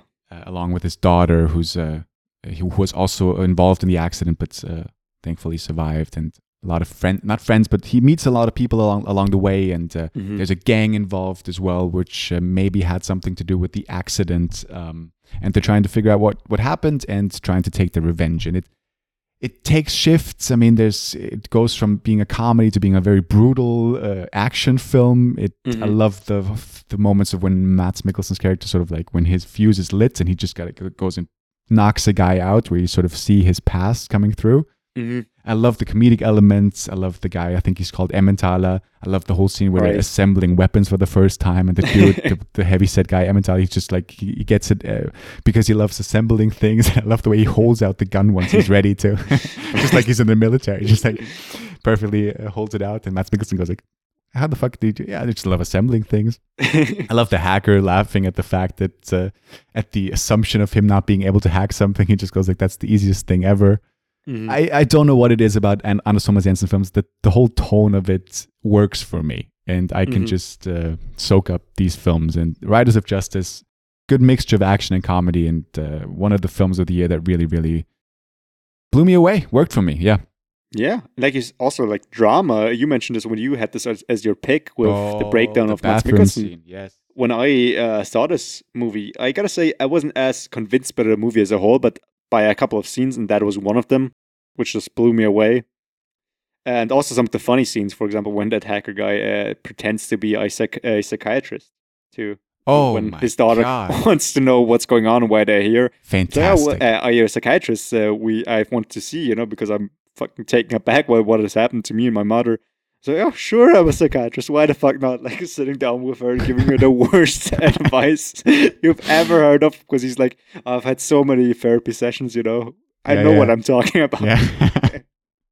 Like, her want to talk about her mom, and he's like, oh, yeah, it's all right that you're fat, you need to be okay with that. Just what? It's so good. It's so good. Yeah. I love that film so much. What's your one? Right? Yeah. So the best thing that I've seen in 2021 is Suicide Squad. Insane. The Suicide Squad, I suppose, by James Gunn. Yeah. I love by the fact, I think in the regular episode when we talked about this, you picked Minari as your pick of the week. Did I? Which didn't even make your list. But now it's your one. Jesus Christ. I love it. Well, I had Minari on my list, but I bumped it off for something else in the end. Suicide Squad, I watched this twice in cinemas. I very rarely do that with anything, but I just want to watch it again. I watched it like the day after, I think, or 2 days after I first saw it. I had a fucking blast. I kept thinking about this. This is the kind of movie, if the second we fucking finish this podcast, I could turn this movie on and I would still have a blast. Yeah, fair. And I could watch this movie 10 times, and I'm sure I will in the course of my life, because I have nothing better to do. There's just so many things that work for me. The story is just so over the top and stupid that I can get behind it. It's got such eccentric characters that when I see them just make me smile. There's so many quotes that worked for me the second time, and action that is so brutal and fun to watch, which is, once again, just a testament to how fucked up this generation is in a way. But it just works for me when the fucking people are just getting flailed. The fucking javelin dude at the very beginning of the movie. Yeah. Fun character, and then just everybody dies in the most gruesome fucking way possible. And it is just funny. Yeah. Dude, the opening is my favorite bit of the whole thing. It's so good. And I'm looking forward to a second one of this coming out. I want to watch the Peacemaker fucking show. I was so surprised by this because I hated the first one, the first iteration of the Suicide Squad, like most people did. And I had very little expectations of this. When I heard there's going to be a new Suicide Squad, it's going to be by James Gunn, I was like, okay, nice. James Gunn is a cool director. He's done Guardians movies. I liked him, but how much can he pull out of this, This is a broken concept. Just scrap it and do something else. Yeah. But it worked. He fucking revamped it completely. It's just something that I love now. The first DC thing of the new movies that I actually really fucking enjoy and want to see more of. And makes me want to like James Gunn even more. I mean... Yeah, he's great. Yeah, it's the most stupid and fucked up movie that I've seen in a long while. Just them coming to a camp, killing everyone in a fun, stupid way, like with the polka dot man, like just exploding somebody with the stupidest superpower. I love that they just picked unknown superheroes or supervillains, I should say. And it just turning out to be allies. And whoops. I guess we fucked up. Just works for me. Yeah. Yeah. I love the shift in the beginning, like when you start with one team and then there's a shift to the other one. I love that moment. Right. And it was another great cinematic experience, and you can call us basic bitches for loving these superhero films, but it really was. It's far more than that. It's really great filmmaking, and I loved seeing it in IMAX and the whole aspect ratio there. And it's a great film. It's my number 9. I don't buy into the hype as much as you and other people do. Maybe it was. I actually had high expectations for this. Maybe it was that. To me, it started off so well that the rest of it kind of like couldn't live up to that. Kind of like John Wick 3, Sure. which is a weird comparison. But it's so much better than the first one, obviously. And I love James Gunn. I can't wait for Guardians 3. That's gonna be my one of the year, I think. I hope so. Yeah, he's just got his own style that I thoroughly enjoy. Yeah, and he knows what he's doing. He does. And Absolutely. You say we're basic bitches for liking like superhero movies, but what I like about this, you don't have to know any prior movies. Right. It's just a fun ride, whatever you're into. Right. For Nice, sure. Yeah. So that's my number 1, short and sweet. We've talked about this before. Suicide Squad. What is your number 1? What is the best thing you've seen all year? Yeah, I think it's your 10. It's Dope Sick. My 10, yeah. And it Crazy. it was set in stone the minute I finished the show. Nice, okay. And I'm so happy because when we talked about it before, I'd only seen one episode. Mm-hmm. And that night I think I saw episode 2 and 3, and then man, I absolutely love this. But it's going to be good to get your perspective on this because I have talked about this before. I'm happy to say that things that I was hoping it was going to be like actually happened. It sort of managed to keep up its quality. Sure. But you told me the day after you started watching and you liked it a lot too. So it's great. What are your feelings on it? I actually kind of feel bad that it's only my number 10. It's so hard to place it. I kind of also base it on rewatchability. But it is a great show with great casts. Just such amazing performances by I keep forgetting her name. I'm so sorry. Caitlin Dever. I keep confusing her with Abigail Breslin. Fair. Yeah. But which is also so funny because I mentioned when you talked about Dope Sick that there was a special on Last Week Tonight about opium. I don't know if you've seen it by now. Yes, I have. Which is kind of ties in with the end of Dope Sick and knowing what has happened. 100%. All of this happened. Yeah. Which is great. And also, I kind of forgot that in the Opium 2 episode because he did 3 specials on that. Yes. Michael Keaton played Richard Sackler, yes, he did. Impersonation of him, which is funny. But he didn't play Richard Sackler here, but a doctor, and he was fucking heartbreaking. I mean, the testimony he gives in the very first episode, where he's asked if he has prescribed Oxycontin to his patient and what has happened to them, and he just pauses for such a long time, then goes, "I can't believe how many are dead now." Yeah, is just sells the whole show in one sentence, and you're just hooked from that moment. Right, you're in. Yeah, it was such a good pilot, such a good first episode. I think Keaton is unbelievably good in this. Unbelievably good in this. As the, quickest summary, it's about the OxyContin epidemic, really, told. So it was set like early, sort of mid-90s, right, through to like mid-2000s, right? Because we talked about that on the, I wasn't quite sure about the time frame. Yeah, I think 2004 is like the trial you see at the very beginning, or 5, I'm not sure, yeah. Right. So so it's about the OxyContin crisis, about like the FDA approving a drug made by the Sackler family is it Purdue, right? It's Purdue Pharma. Purdue Pharma, yeah. Them selling opioids with the tagline of them not being as addictive as others. Mm-hmm. For no fucking reason, because they have an FDA label that says it's less addictive than 1%. Mm-hmm. It's about, built on complete bullshit studies that never really took place. Built on a study that's like a paragraph long. They just Which wasn't really a study. No. Of course, made a statement. Yeah, of course. Just some random doctor said that it wasn't. they just took that and blew it up to something that it wasn't. Without his knowledge. Without his knowledge, he had nothing to do with it. And he's the most cited study in all of their fucking documents. And at the FDA, they had someone who approved the label who then worked for Purdue Pharma, or whatever. People. It's just a cash grab machine, and it is told through so many different perspectives. Michael Keaton, as you said, plays a doctor who prescribed OxyContin, unknowing to what is going to end up happening to his patients, and himself who gets prescribed OxyContin after an accident. Will Poulter, dude, I forgot to mention that on the regular episode. His accent, it's got to be the best fake American accent I've ever heard.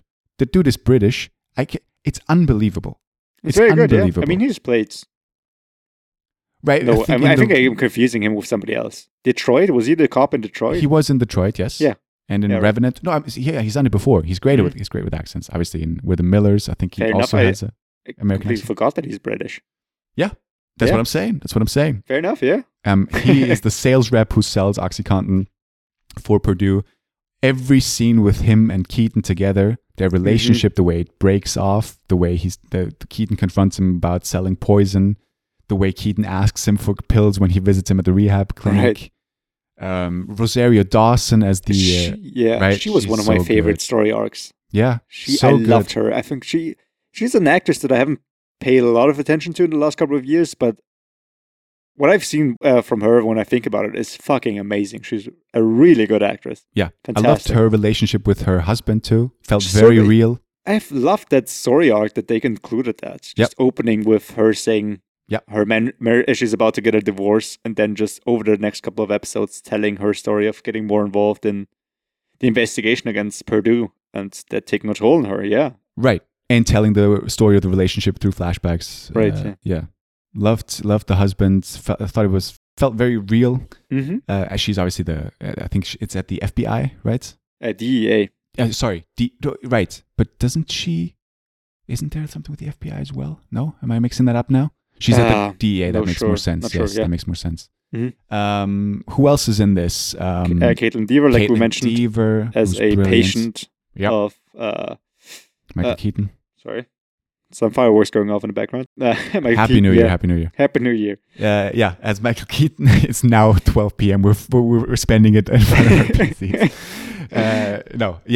Obviously, as a young mine worker who gets prescribed OxyContin. And then, sorry, Skarsgård. Yeah, Peter Sarsgaard. He was phenomenal as this. No Kane. I finally managed to say the word. What's his name, sorry? Sarsgaard. Yeah, not Peter Sarsgaard. No, he's not related. He's not related. Ah, okay. I thought he was maybe the brother. Okay, no, sure. I don't think he's related. Okay, he's also in The Lost Daughter with the new. Let's go. Because I think he's the husband of Maggie Gyllenhaal. Right. Yeah. She's the I think director. we have actually talked about this. Maybe at some point. He's great in this as the I never knew it's a district attorney. No, it's not district attorney, but I never knew his title. No, the district attorney is the other guy, right? Right. He is with the district attorney's office, I suppose. Isn't that what he always introduces himself when he interviews people? Yeah. Could be. But as sort of the force, like the investigation, like he wants to know what the fuck happened, basically, along with his colleague and other people as well. I loved the guy who played the DA. I know him from like Limitless, the show. I forgot his name. Just Jake McDorman? Yeah, Jake McDorman. Really loved him, and I could go on and on. Are we forgetting anyone big? Richard Sackler, played by... Of course. Who was it? Michael Stuhlbarg. Stuhlbarg, that's his name. Such a great voice, such a great impersonation of the guy. If you watch the original tape too. Yeah. Kind of weirdly menacing, even though he is like this guy who just keeps getting forgotten by his family and then just takes complete control. Yeah. And also the woman who plays his cousin or whatever. Isn't she the one that also in the tape? Yes. What tape? I think it's shown at the very end of the show, and it's also shown in the special where she gives an interview about OxyContin. The Last Week Tonight thing? Yeah. Katie Sackler, I think. Yeah. Yeah, right. Yeah, absolutely. Man, I feel like we're missing many people, but I think we got the majority of them, right? Yeah. And you mentioned this when you had this as a pick, the way they portrayed the timeline, like making it visually so pleasing when it just skips through time. You have this like timeline and you always know where you are compared to the last scene. Yeah. Makes it so much easier to follow the story, especially over multiple episodes, which I thought was so well done. 100%. Philippa Sue is the only main actress I think we forgot. It's from Hamilton, obviously, as another sales rep. Do you remember? You're shitting. Philippa Sue? That's Philippa Sue? I told you this on the regular episode. Right, I forgot about this. I didn't recognize her at all. Yeah, I felt like she seemed so familiar, but she looks so different. Yeah, she plays a very different character than what's her name? Eliza. Yeah. That's so weird. No, you're right. Yeah, just her face, everything looks so different. Yeah, it's just such an evil character. She like embodies the sales reps who are into this because Will Poulter's the guy with a bit of a conscience, and she is just money, give me money and fuck everyone else, just intimidating drugstore owners, pharmacy owners. Yeah, absolutely. Crazy. One of many bad people in this, for sure. I'm surprised. Yeah. By how good she was. She's great. I love it. The absurdity of it all. It's a story worth telling. A lot of people should know about this. It's still going on today, I think. It's gotten better. Yeah, I think. Hopefully, a little bit maybe. But Danny Strong is the show creator. He actually retweeted our tweet promoting the regular episode, which was nice. Oh, yeah. Good friend of the show, Danny Strong. Somebody recently asked me if you had somebody retweeting us again after we had this big moment with Ricky Gervais, and was like, I think we peaked at that point.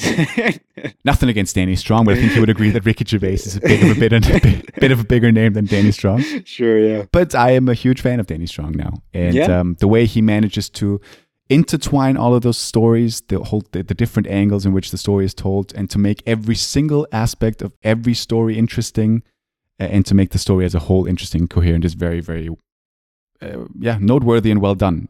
So Dope Sick for me was definitely the best thing I've seen. And I said before we started, I didn't have a single 9 this year. I have 1 10, and that's Dope Sick. So let's go. Isn't that a mic drop moment? I saved it for that moment right there.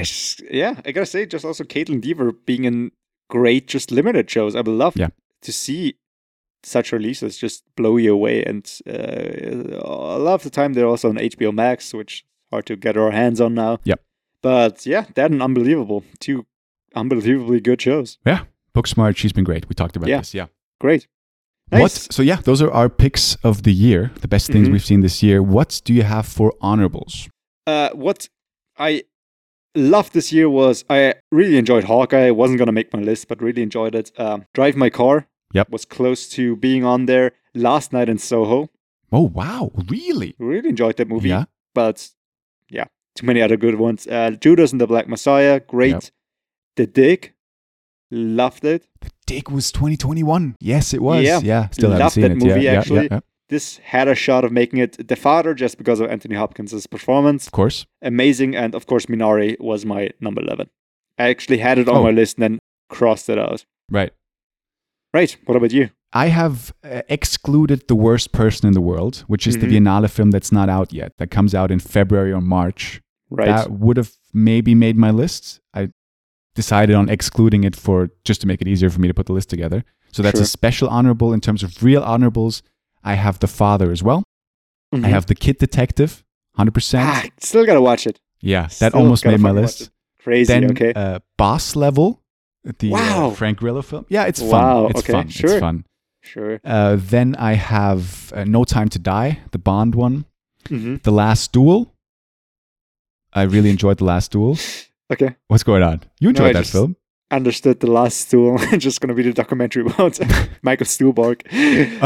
Sitting on the toilet.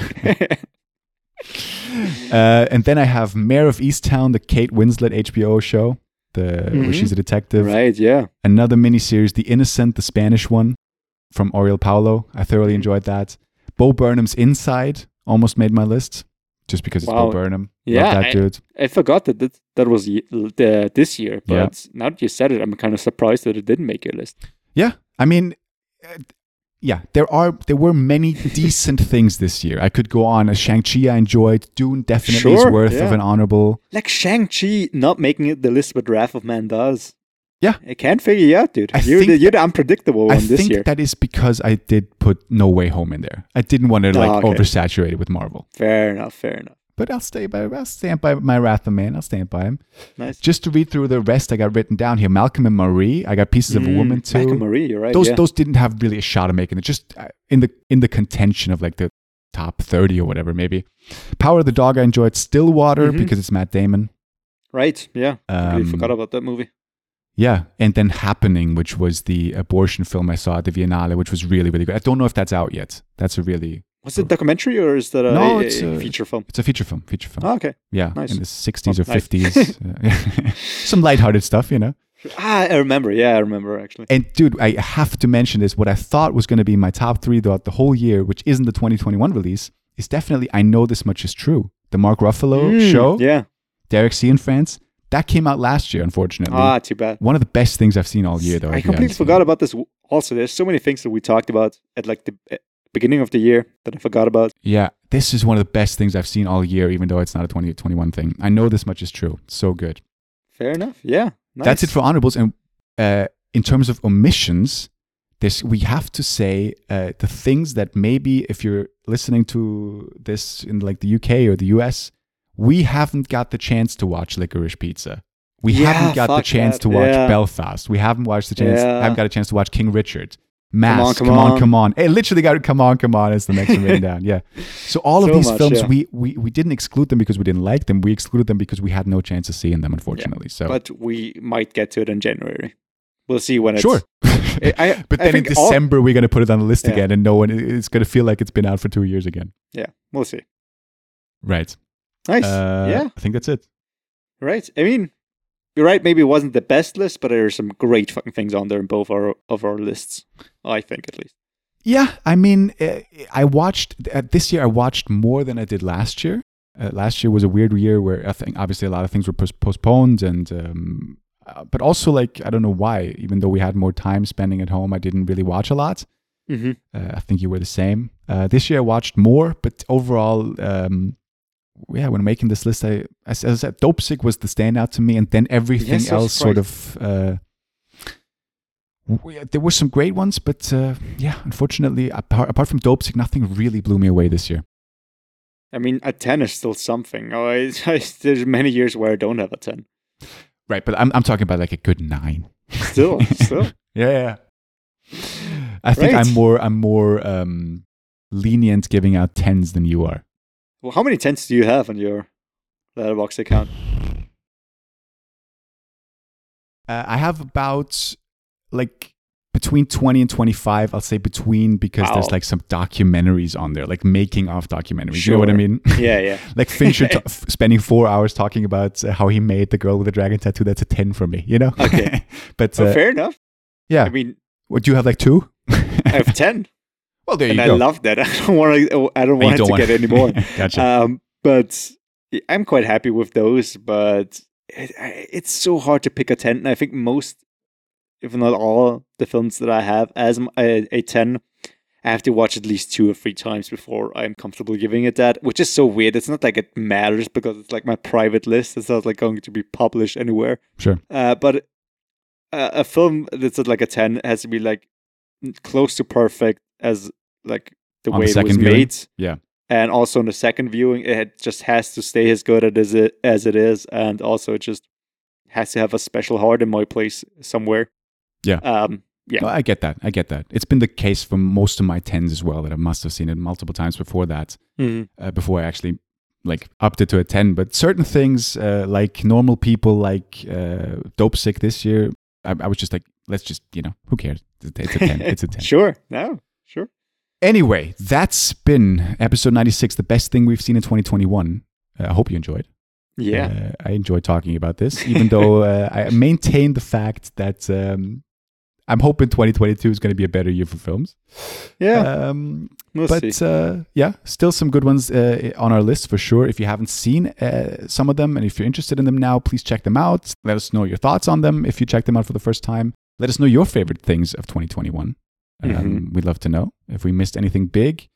And yeah, that's it from me. Obviously, we'll be back with another regular episode next week, talking about all the things maybe that we crammed in last week for preparation for this, which obviously only Titan made it. But talk about those things next week. Yeah, that's it from me. Nice. Yeah. Thank you so much for listening. Like you said, this has been another special episode. We hope you enjoyed. You can check us out anywhere where you get your podcast from. Check us out at Best Thing Radio on Twitter and Instagram. You can check out the thumbnail that Flo is going to make for us once again. It's always a tricky one during a special. And also the intro I'm quite excited about to hear, which you heard like an hour ago. Two. Oh, well, yeah. Thank you so much for tuning in. Consider dropping a like, a subscribe, or leaving a review on Apple Podcasts. It helps out a great deal to kind of get us out here into the big old algorithm of life. Happy New Year, or I guess you already are in the new year. If so, I hope it's better than the last one. Yeah, it's been a blast, even though we might have said the releases weren't as great as they have been in the last couple of years. It was still a blast with so many fun things to talk about this year, and I hope it's going to be the same next year. Yeah, let's crack open a bottle, right? Because we'll see each other in like an hour or two.